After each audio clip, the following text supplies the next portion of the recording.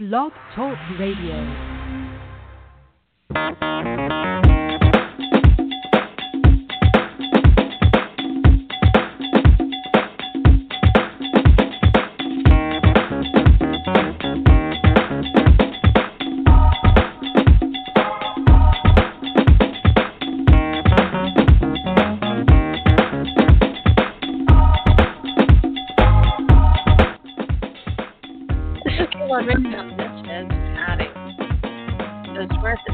Show with Al and Joe. I'm Joe, and this is Al. Good evening. We're talking about water on Earth and beyond. And just to let you know that the three main website content that Al's going to be talking about today is right on the episode information page on here, and so they're clickable. Also, I'm including the articles we've been putting up all week on Facebook, the Earthseed page, and the Earthseed link is right there as well. Clickable. So if you want to follow along, we'll start with history of water filters and go forward from there. So, no further ado, here we go, Al. Alrighty. You know, it's when I've researched this kind of stuff over the years for other projects doing with Earthseed, particularly as I've been building the bus and working out all the issues in an enclosed environment, it's pretty challenging when thinking about how do we deal with water in everyday life. One of the first things is let's just get down to the bottom line. There's three rules about life as humans. One is you can live for about 7 days without food, which gives you almost enough time to find some. You know, if you can't find something to eat out in the wild in 7 days, okay, you got a real problem, and you're dead. Yeah. But, you know, there are all sorts of wild things out there. There's water, there's fish, there's things that you can find within a 7-day period. And guess, I mean, just watch the TV shows nowadays about survival skills and so forth. They're usually got something to eat by the end of the day. If not their friend next to them. If not their friend next to them. So that's food. But now, when it comes to water, the human body has got to have water. I mean, we're already 75-85% water to begin with. Yeah. So to replenish that and keep us moving smoothly, lubricating, keeping us hydrated, that takes a lot of water. It takes, you know, within 3 days, you could die if you don't have fresh water input. Probably 1 day before we start seeing things. Yep, at least. I mean, of course, then again, I know some people who will drink liquor for their water source. They see things all the time. Well, yeah. So, that's you know, a whole different problem. That it is.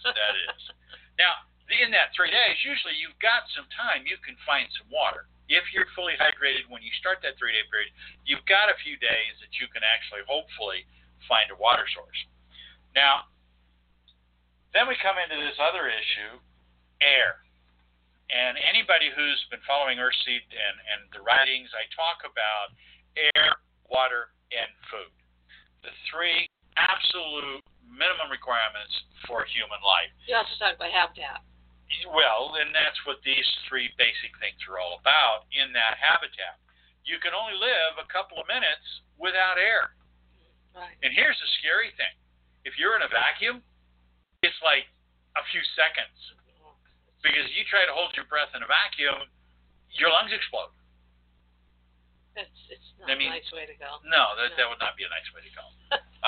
And in the vacuum, your blood boils. You get a whole lot of. I mean, just. I saw that movie. It didn't turn out well. Yeah. A lot of things go wrong. Let's talk about water, and let's kind of go over a little bit of anecdotal information. You know, we've been hearing things for several years now that there are problems with our fresh water. Okay, some people don't think we got enough. Some people think we're overpopulated and we're drinking it all. Some people think that we're polluting it.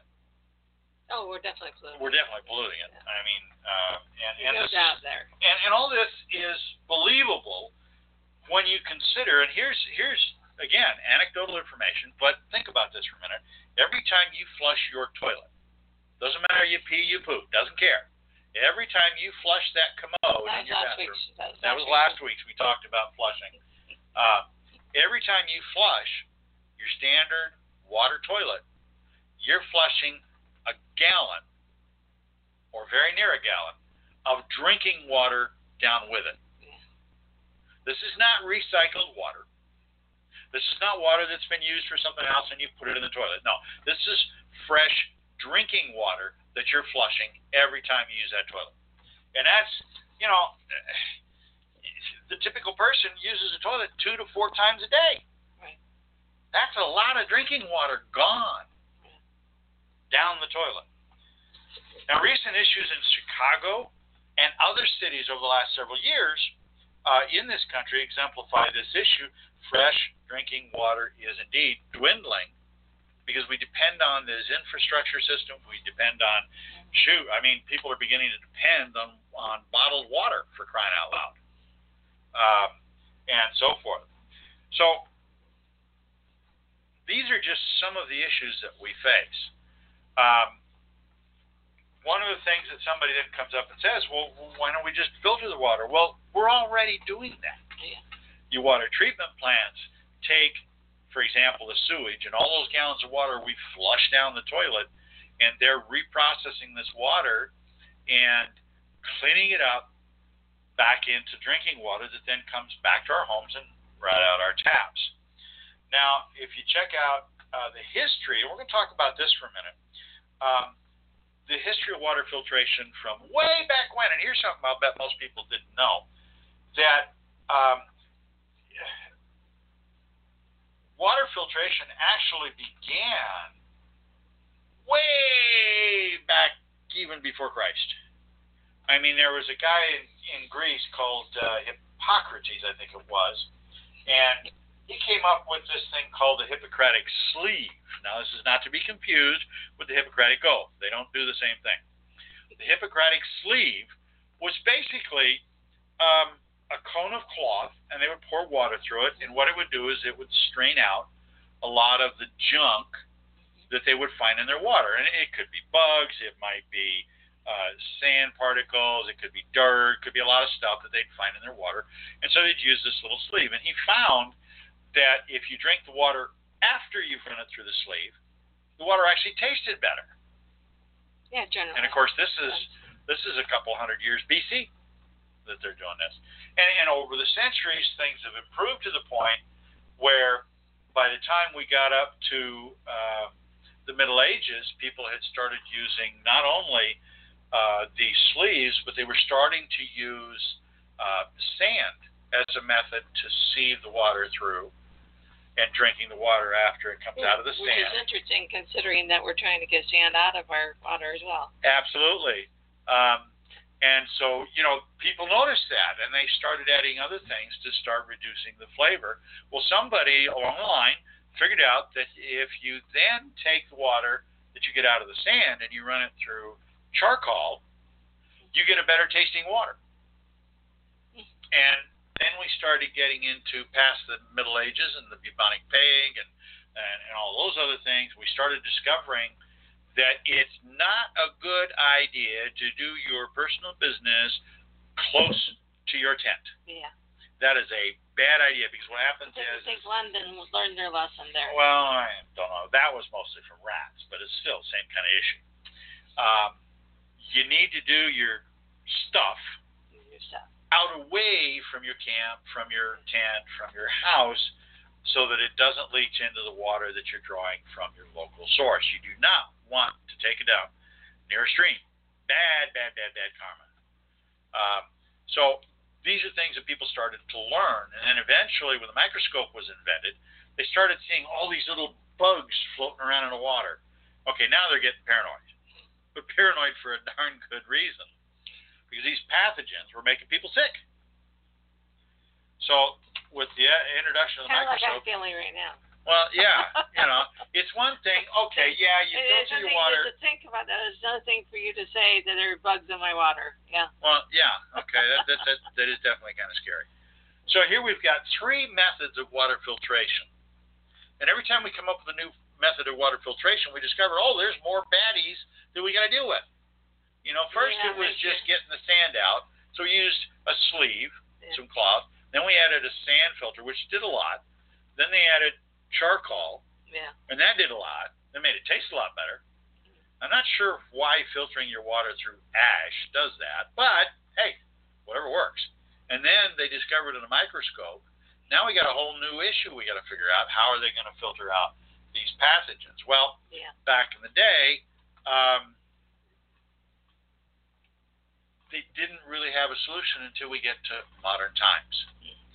Now, in 1972, the U.S. passes the Clean Water Act, which requires that the new thing at the time, which was now chemical stuff, was getting into our waters. Now we got 4 issues that we have to face when dealing with getting fresh water. Not only do we have the particulates, not only do we have the chemicals, which now are coming from businesses, and you've got the pathogens. So we've got to filter all 3 of these major issues out of our water in order to make it safe to drink. So moving forward now, we have different kinds of filtration that we can work with. We've already talked about slow sand. We've talked about charcoal. But we haven't talked about anything that will actually take and get rid of the other things. Well, what do we have today to work with? Well, for the average homeowner, you really have about 3 options. One, you can go the expensive route. If any of you have bought bottled water recently, you know that it's increasing in price. If you don't buy a case at a time, which what's a case of bottled water cost you? $3.99. $3.99. So you're paying about 20 cents a bottle. Okay, but this is over and above the water you're paying for at your house. Yeah, which I'm paying for not only regular water, but I paid for hot water as well. No, that sucks. Yeah. So there's bottled water, okay, and we know that has a certain amount of expense. The more water you drink, the more it costs you, blah, blah, blah. Well, then there's filtration methods, and we've all seen things. I mean, we've seen the commercials for the Brita water filters. Yeah. We've seen all sorts of filters you can put on your faucets, especially in the kitchen, which is where we see most of them. Brita even has the ones that work on the pitchers, where you fill the pitcher and in the process it gets filtered. But cold water. There's something to remember about these filters. They're typically, most of them probably contain a membrane, which is basically the Hippocratic sleeve. It filters out most of the particulates. And then there may be some activated charcoal inside that then filters out some of the chemicals and so forth. But you're still left with some of the minerals that get through and perhaps biological things that can get past the charcoal that maybe we're not aware of. But, hey, it tastes better, and that's what most people think. So, but then you get into things like a reverse osmosis filter. Now, the reverse osmosis filter ups the ante a little bit, and in the process increases the cost. Remember, we talked about every time you flush, you're throwing a gallon of drinking water away, and that happens 2 to 4 times a day. Well, with reverse osmosis, it's several things happening at once. Water comes in and gets forced through a membrane. Now, this catches a lot of particulates. It catches some of the minerals. It catches a lot of stuff that the typical sink filter doesn't, or that the Brita doesn't. But here's what most people don't realize. That filter membrane has to be rinsed off periodically in the process. Like the Brita filters, you got to change out once in a while. Right, you got to change them out. Well, the reverse osmosis filters can usually last 9 months to a year before you have to change them out, depending on your water use. But even so, they get rinsed periodically inside the system. And what happens is for the average is that for every gallon of water you got a reverse osmosis system, you're rinsing all of the salt and the chemicals and the minerals down the drain, and that rinse uses 3 more gallons of water plus the one you get out of it. So for every 1 gallon you get out, you're using up 3 to 4 gallons of water to rinse the system. So this is getting kind of scary. I mean, you got to use 4 gallons of water to get 1 gallon to drink. The equation just doesn't work out for me. I mean, I have a real problem with this. We talked about bottled water, and heaven forbid, I've seen some ads for bottled water that say, hey, this is reverse osmosis water.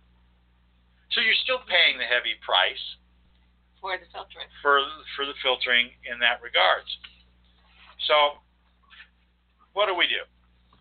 Okay, well, let's look at the key issues. The first is particulates, the Hippocratic slate. This is the sand and the other minerals that come in and calcium and stuff that comes through your water in chunks.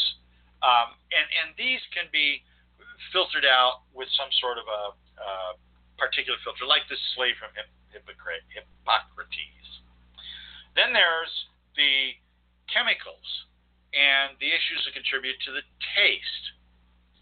And thirdly, these are the bad guys. These are the bacteria and viruses that can leach into the water from improper sanitation or, say, a failed water purification system gets messed up. Now, the resolutions are that, one, the simplest way is to let the water sit. Most water treatment plants do this. Water that enters a water treatment plant goes into a settling pond, where a lot of the bigger particles ultimately settle down to the bottom, and the water actually ends up cascading over kind of a barrier, so that only the water from the top of the pond actually comes down and starts flowing through the rest of the system. Then you have, that gets rid of a lot of the sand, but then it has to run through a sand particulate filter. Sometimes this is actually a big bed of sand. Sometimes it's a planting area that uses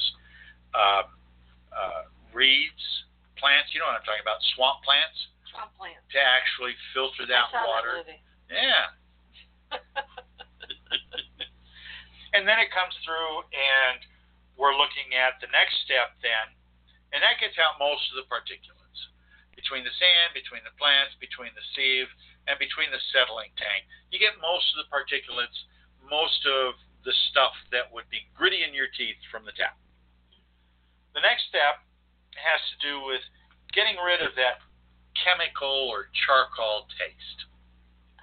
Or getting rid of the chemical or funny taste in the water. And that's usually done with the charcoal filters. Okay? So now we've got, what, like so you got to have something bad tasting in order to get off bad taste. Well, just about. Yeah, anybody tried to lick charcoal out of your fire? Really... Just don't do it when the fire's hot. That's not a whole lick hot coal. That's different problem. Yeah, a whole different problem there. Okay. Now, so we've got sand, we got charcoal, we got plants. These are all things that contribute to being able to filter water pretty safely. But now we got this whole problem of how do we get the biological guys out of here? The bacteria, the viruses, or heaven forbid, mosquito eggs flying through. Okay, we're not getting into that. We're not getting into the mosquitoes. Those are actually pretty big. They usually get caught by the sand. Not going in there. Right. Okay. So now we have to up the ante here.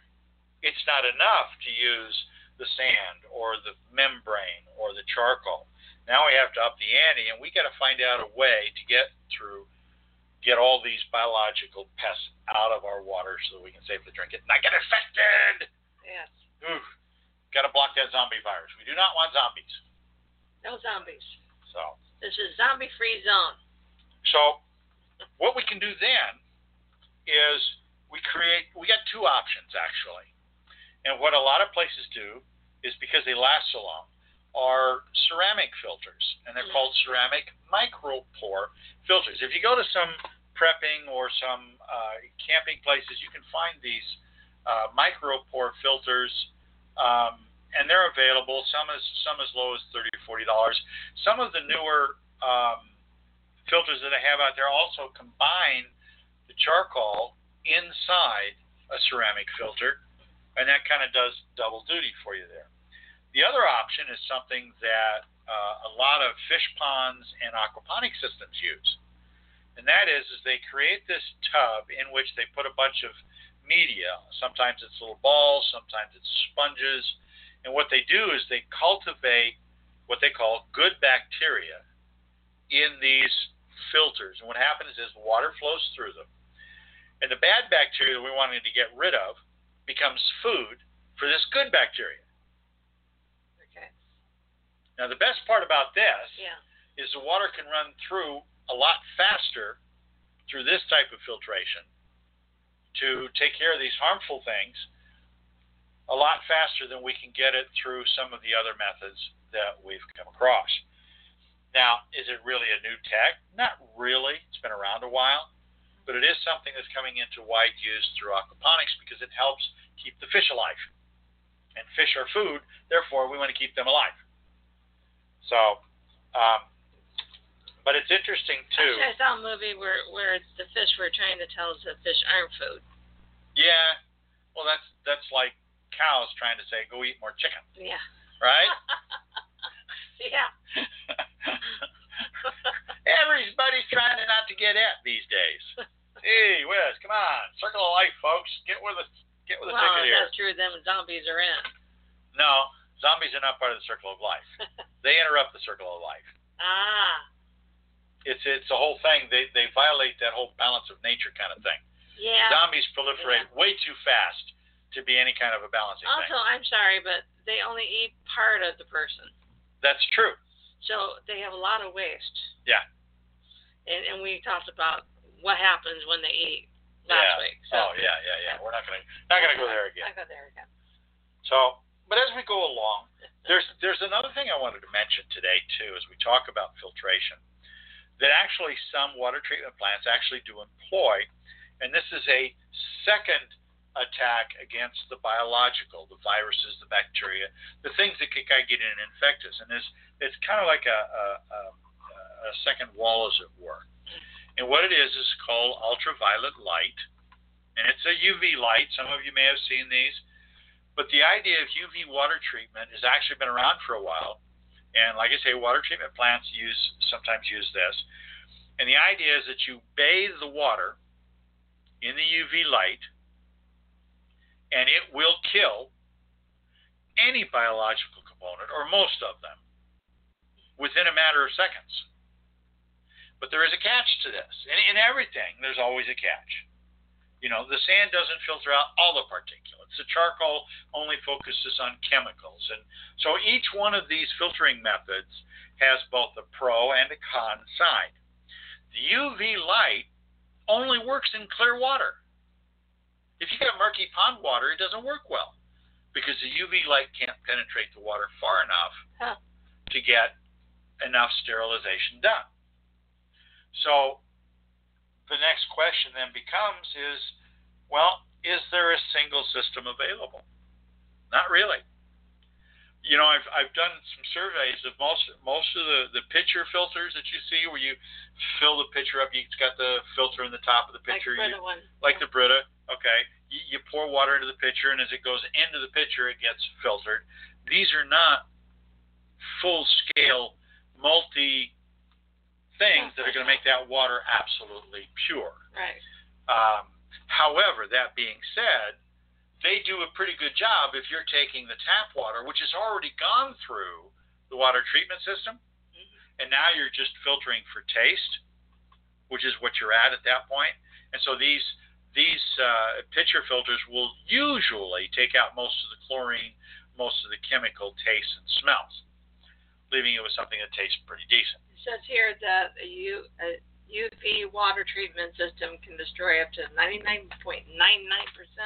That's a lot of microborne, waterborne microorganisms. And just so that you know, Giardia, which is an intestinal thing, E. coli. We all have heard about E. coli.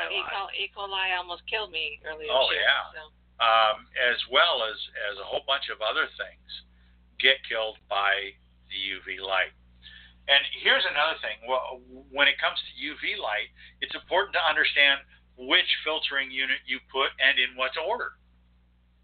Because UV light won't work at the front of your filtration system because the water's too cloudy. If you're filtering pond water coming up out of your farm or something like that, the UV light won't work on the front end right next to the pond. It's got to be the last thing in the filtration line. And the same is true of sand. Sand doesn't that makes really sense. Otherwise, just picking up all sorts of other things between. Right. Kind of defeats purpose. Exactly. Okay. And I think this is part of the issue. Before the egg. Exactly. This is why I think we don't have a single methodology out there that works to filter everything. Now, let's take a moment here and let's talk about something else, because I want to kind of migrate to how does this apply to Earthseed, and that's what we're going to kind of transition into here. The difference, the thing that we need to remember is that most of our industrial, commercial infrastructure that we have today looks at producing water from water we've already used once. Okay? So water comes into our cities from our wells, from our lakes, from our rivers. And it gets processed by the water treatment plant, and then it gets pumped out to all our houses. And so we get this water that's reasonably clean and reasonably fairly tasty, I guess, depending on what city you're living in. But then we are flushing it down the toilet, we're running it through our reverse osmosis systems, or we're using our little pitcher filters, and we're trying to filter a little bit more for peace of mind. But there's new technology out there, like there's a nature-inspired membrane, and the link is out there on the Earthseed page. And these are kind of cool, and it lowers cost of water purification, but it's still a high-tech solution that it's got to be replaced periodically. It's not cheap, any more than reverse osmosis is cheap, any more than doing water bottles. So we now come full circle to that. Look at is learning to recycle our water in such a way that we can reuse a great deal of it. And the first step to recycling is not throwing it away. There you go. Now, last week we talked about looking at different kinds of toilets that don't flush a gallon of water every time you use it. Yeah. All right? This week we're talking about filtration. But as part of that filtration, we're talking about not throwing it away, like 3 gallons of water for every water you get on a reverse osmosis system. There are other ways to achieve that level of filtration that aren't near as expensive and aren't the same thing as flushing 3 gallons or 4 gallons of water down the drain every so often. So what we want to talk about next is the idea of recycling the water, and there's actually a lot of things you can do at home to do this. You can take your wash water. You can take sink water from your dish sink. You can capture this water, and you can use it to flush your toilet. Now at least you're getting 2 uses out of the water. You can get low-flow toilets. You can get low flow. You can turn on the flow restrictors in your faucets and your showers, and these are ways that we reduce our water flow. And the International Space Station has taken a lot of these steps. These guys are uber recyclers. I mean, these guys just, you have to be, because hauling water from the Earth to the moon or to orbit is hugely expensive. I mean, you're talking, you got to send a whole rocket up, and even SpaceX rockets, they're $60 million a piece. It's also very heavy. Yeah. Well, that's just it. Water's heavy. The rocket is $60 million. Just to send a load of water up. Yeah, that's an expensive way. Yeah, that's an expensive way to send water. But some interestingly good news is that recent information about the moon is telling us that there's water there. I mean, here's a little bit of from Wikipedia. If you look up lunar water on Wikipedia, you can find out the information I'm going to give you here real quick. 1994 Clementine mission was a satellite sent to the moon, and its process, when it did all its goody stuff and sensing and all of that, it suggested that there was ice in the deep, dark craters on the moon. Of course, that got everybody all in a big tizzy.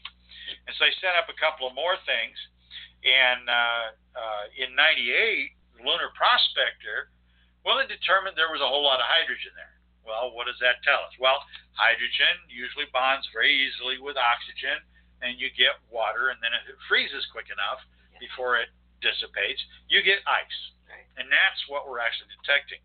Now, in '99, they sent Cassini-Huygens by to scan it, and then they sent in 2005 the Deep Impact satellite. But both of those two were kind of inconclusive. But when the Indians in 2008 sent their Chandrayaan-1 up there, it confirmed that there was water on the moon as a function of the dust that was sent up when they had an impact on the surface, and they scanned the molecules of what got thrown up in the lunar atmosphere. Then in 2009, the LaCrosse satellite detected water also from an impact at one of the poles. And so we now have confirmation that there's a boatload of water on the moon. A boatload, major boatload. I mean, like Titanic. So you heard it here. It's apparently the Titanic version of water on the moon. Get that image in your head. Yeah.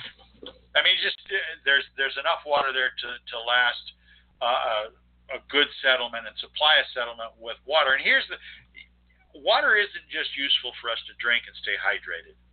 When it comes to going to the moon, water is equally as important for the use as rocket fuel. Well, sure, if you send people to the moon, well, don't you want to be able to get the mail? Well, if you want to get mail, you got to have a rocket to send stuff back to Earth. Yeah, I don't like mail. Nah, you don't. Junk mail.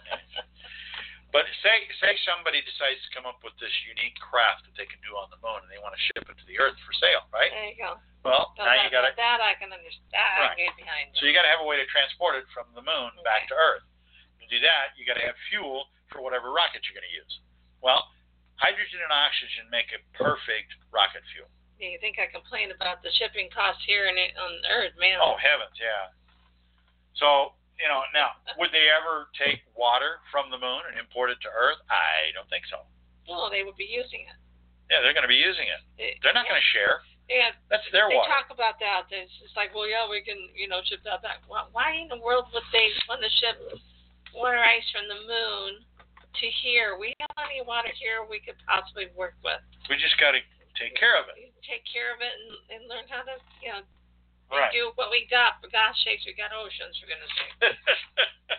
Just you don't have that on the moon, okay? So getting back, one of the research projects we have here at Earthseed is just the question that I asked a little bit ago about, is there a single unit that can filter water to a point that it is clean and safe and palatable for drinking and using safely?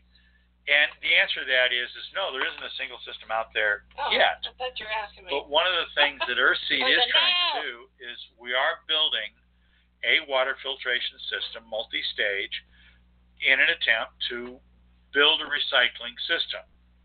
Now, our system is designed to run on the bus, so it is sized to operate between our fish pond, our plants, and the 2 or 3 people that would be potentially living in the bus. But again, it's a pilot program that we're building to demonstrate that, we can go and live on the moon. Now, last week we talked about toilets, and primarily the reason that fits into the Earthseed program has to do with the idea of being able to use a toilet that can consume waste and recycle that waste rather than just flush and forget like we do in our society today. Yeah.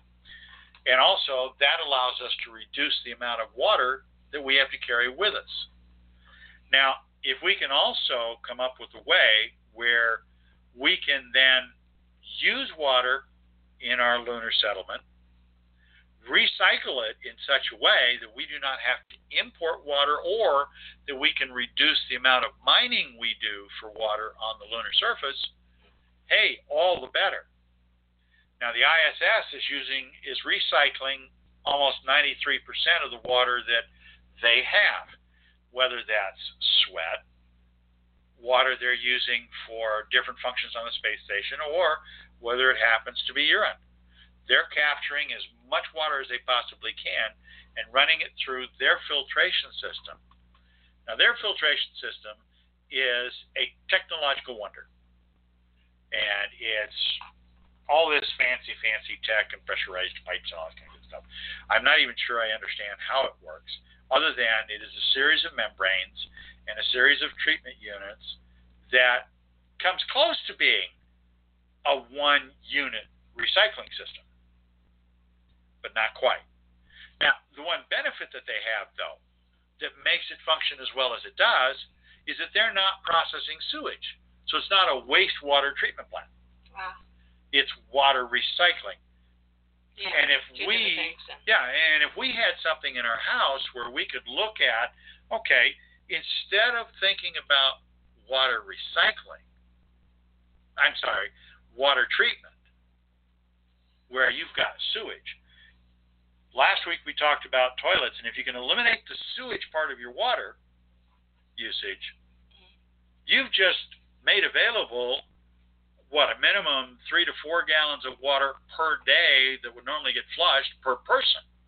If you've got a household of 4 to 6 people in your home, that's 24 gallons of water a day you're not using. Yeah, that's a huge amount. That's a lot of water. Think about that water bill at the end of the month. I don't 24 gallons a day? Wow. I remember getting a baby in the family, and it just... Oh, yeah. I can't imagine. Because I used baths, natural showers. And that was, right, there you go. Oh, and laundry alone. Yeah. Think about how much water you're using on laundry. You're looking at 5 to 10 gallons per wash loads. Of course, nowadays, if you have the newer washers, that's not the case. You're still looking at between 2 to 3 gallons of water per wash load. Yeah, because you got to get it wet. And then you've got to get it wet. It's got to slosh into the water and out. Yeah. So you still got those issues. But if you could recycle that water, you could recycle your sink water. You can then recycle your dishwashing water. Yeah. So there's a lot of ways that people could turn around and do this. The downside is this kind of thing takes effort. It's not like you're going to find anything on the market today that you can buy, install under your sink, and it's going to recycle all your water for you. It doesn't yet exist. Not for people trying.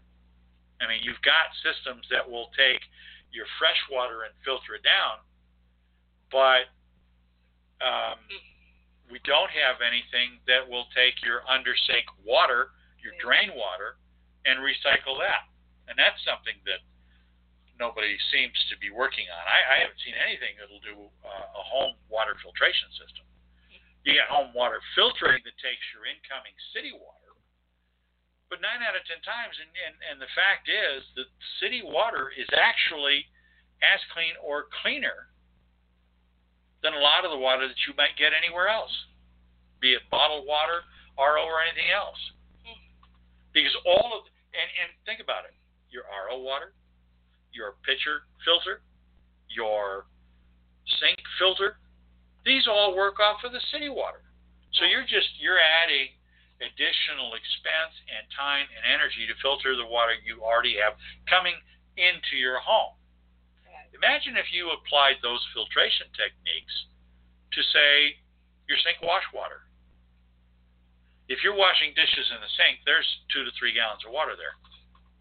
If you could recycle that water, even if all you did was had a bucket under your sink to catch all the water you use in your kitchen sink, then haul that bucket of water back into your bathroom and dump it in the tank. That alone is one way to do that.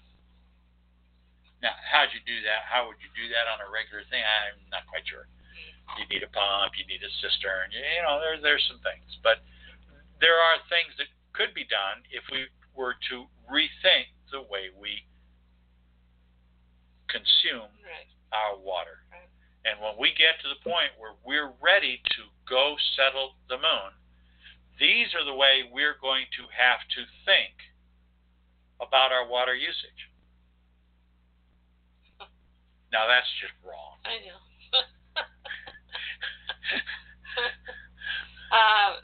One of the articles that we have on Earthseed Facebook page It was water plant employee caught urinating in filtering system. Now, you would think this guy would know better. I mean, go to the regular restroom, for goodness sake. But he got himself in trouble for doing this. So, watch where you're leaving yourself, okay? The interesting thing is that urine itself is sterile. There are no pathogens, for the most part, unless a person has got infections or something like that. Right. And it's a little high in ammonia. It's a little high in some other things such as calcium and nitrates. But for the most part, in a serious pinch, you could drink your own urine to stay hydrated. We saw that movie. Yeah. Not pleasant. Not pleasant. I've actually seen where people have used urine to put in their radiators. I've seen where they're actually making blocks for building their houses with urine. That was another thing. They're using the urine and the ammonia and the nitrates within the urine to activate the material in the cement to make cement blocks. Yeah. So hey, there are uses. It's a source of liquid that contains some usable materials. There you go. And here's the thing. Last week we talked about toilets. This week we're talking about water. Yeah. And the thing of it is, as a society, we need to learn, especially if we're going to survive in space, we have to learn that our, quote, wastes, what we output from our bodies, is not always waste. Right. And in fact, in most instances, regardless of which end it's coming out of, it can be processed back into something usable by someone or something. So it's about changing the attitudes that we have about how we use water and how we consume the water, and also what we do with the water when we have used it. Throughout history, pile it up, Al. Throughout history, we have used water once and then tossed it out the door in some way or fashion. We've got to change that attitude in our individual lives and spread that knowledge so that we can recycle our water multiple times so that we can reduce our losses of fresh water. And in the process, about mushrooms before, didn't we? We have. Mushrooms are a swamp type thing. Yeah. They are a fungus. They love moist areas. So if I want to get rid of some of my E. coli in my body, I should just eat more mushrooms. Well, I don't know if that would do it, because the mushroom's pretty much dead by the time you swallow it. Yeah. But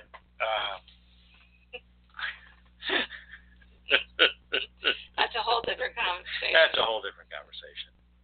If we're going to colonize space, if we're going to settle space and live there permanently, we need to change our attitudes on how we use and abuse water. Yeah. We've got to think in terms of it's not just a one-shot deal. It's got to be recycled. Yeah. Because there's only so much of it. It is a finite resource. Right. Just as each and every person we run into in life is a finite resource. You wouldn't throw a person out, use them once, and throw them out, would you? Well, our water is just as important as the person we've hired to do a job. I have a tendency to keep my people around. Yeah. Yeah. So we should keep our water around and learn to reuse it in the same way that we get to interact and reuse our people. That's something. It's an interesting way to look at it. Yeah. Any more than got to reuse my people. Right. Okay. There's all sorts of analogies. Any more than you. No, I think it's a great one because again we don't think about throwing out our people. So it's the same type of resource. Or our pets. You don't keep a pet for a day and throw them away. Yeah. Our plates in our kitchen. Right. We do have throwaway plates. Paper plates that you buy, you throw them away. Again, there's that attitude of throwing things away, and that's where our society needs to make the adjustment. Yeah. The voice throw away. We talk about disposable plates, cups, the plastic bottles we use to buy bottled water in. Yeah. The amount of paper that we write on and we just throw in the trash and don't even think about it anymore because we assume it'll go into a landfill or it'll get cleaned up or reused somewhere down the line. But unless we create bag and ways, then the bag goes into the trash can and the trash can goes out to the dumpster and there you go. Then it goes to the landfill. We go to the grocery store, we get groceries, they give us plastic bags, we come home, they end up in the trash can, so they get used once. And this is just such a sad state. I try to use them a couple times, but Yeah. I actually carry I double bag my paper bags and I reuse them. I've gotten my last you're a paper, I'm a plastic. Yeah. I've actually reused my paper bags almost 3 months now. Yeah, because I use my plastic for a lot of different things. Yeah. So. And the good thing I think of, hey, I haven't seen any roaches yet. Roaches love the glue in paper bags and cardboard. Did you know that? Yes, I do. That's how you can get them in home. They really love newspapers. I know that. Yeah. But if you carry your own paper bags to the grocery and you keep them with you, and then you pack up your groceries, you bring them home, hey, you don't get the roaches that are hiding underneath. How irritated you've been when you go into a store and they have no paper bags for you. And you got upset. So you started bringing your own. Yeah, I got tired of that. I hate those plastic bags. They're such an annoyance. I know you do. I happen to find it easier to hold on to, but okay. I almost. Each I bought a 6-pack of the plastic bottles of soda pop last week, and I remember I was sitting there with a pair of scissors, cutting each of the loops. And what I do is I cut the bottle out of the loop, so that because I don't want to get birds caught in this thing, because you know it's going to end up in ocean. It's really that movie that I saw that on Happy Feet. Happy Feet, yeah. The one guy gets caught in a Coke in one of those loops, and it's so awful. But I'm sitting here thinking about this, and I'm thinking, okay, well, why don't they go back to the old paper carton 6-packs that you used to get? You'd buy beer, you used to buy soda pop, you used to even be able to buy anything liquid. Yeah. Juice. I remember bottles used to come in the case like that, and I mean, I realize plastic is so it makes much me pretty cheaper. dated, but it wasn't so much me. It was my parents, the ones that had the cases. But Right.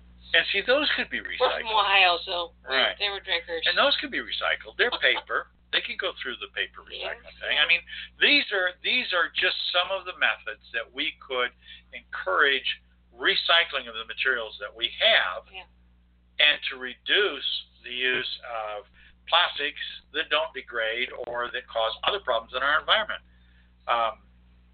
So what do you want to talk about next week? I'm thinking, since we're talking about water, water's used on plants, and I think that's important to talk about not only what you think should be, if you're in a small situation, we're talking about, tiny home, bus, or on the moon or whatever, what food should be, or material. Well, one of the concerns that we have with the Earthseed bus is if we were to close it, the theory is we close the door and we'd be able to survive indefinitely. Exactly. We talked about I want to go over next week the food and building materials you would want to grow, or just well, not only the building materials, but how do you make this whole little mini ecosystem work? There you go. And we'll be talking about that ecosystem. And just for those of you who will be joining us next week. So would you rather we talk about the ecosystem first before we get into the food? Well, the ecosystem will include the food discussion. I think it's 2 discussions. I've read your book. And I know how much you can go up. We'll keep it. Well, I'll keep it to the 45 minutes, and we can talk about both.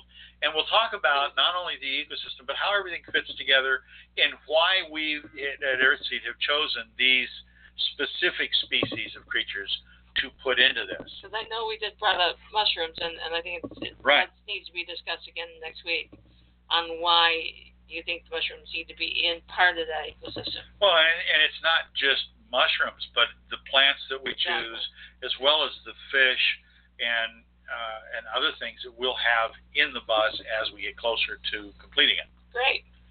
So next week we'll talk about the biome, the the Earthseed biome. Yay.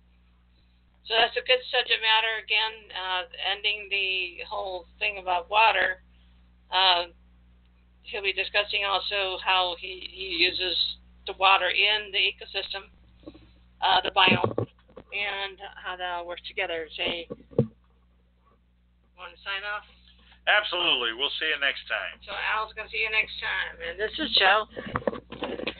And we'll probably be doing a little thing next this Wednesday, just to be able to make sure that we have a small show before Thanksgiving, as a thank you. We'll talk about things that we're thankful for. Again, being thankful. Hey, I almost died earlier this year. So again, I have to do that every 20 years. So. Actually, sometimes I think it's every year. Yeah, no.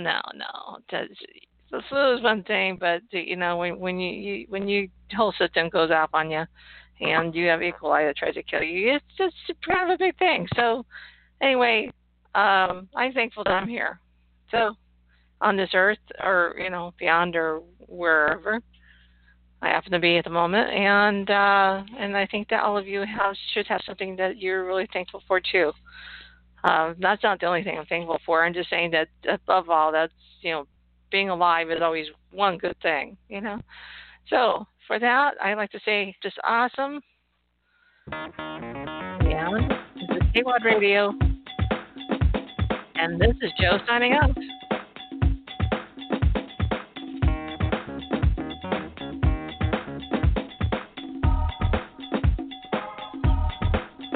Yep, 8 minutes.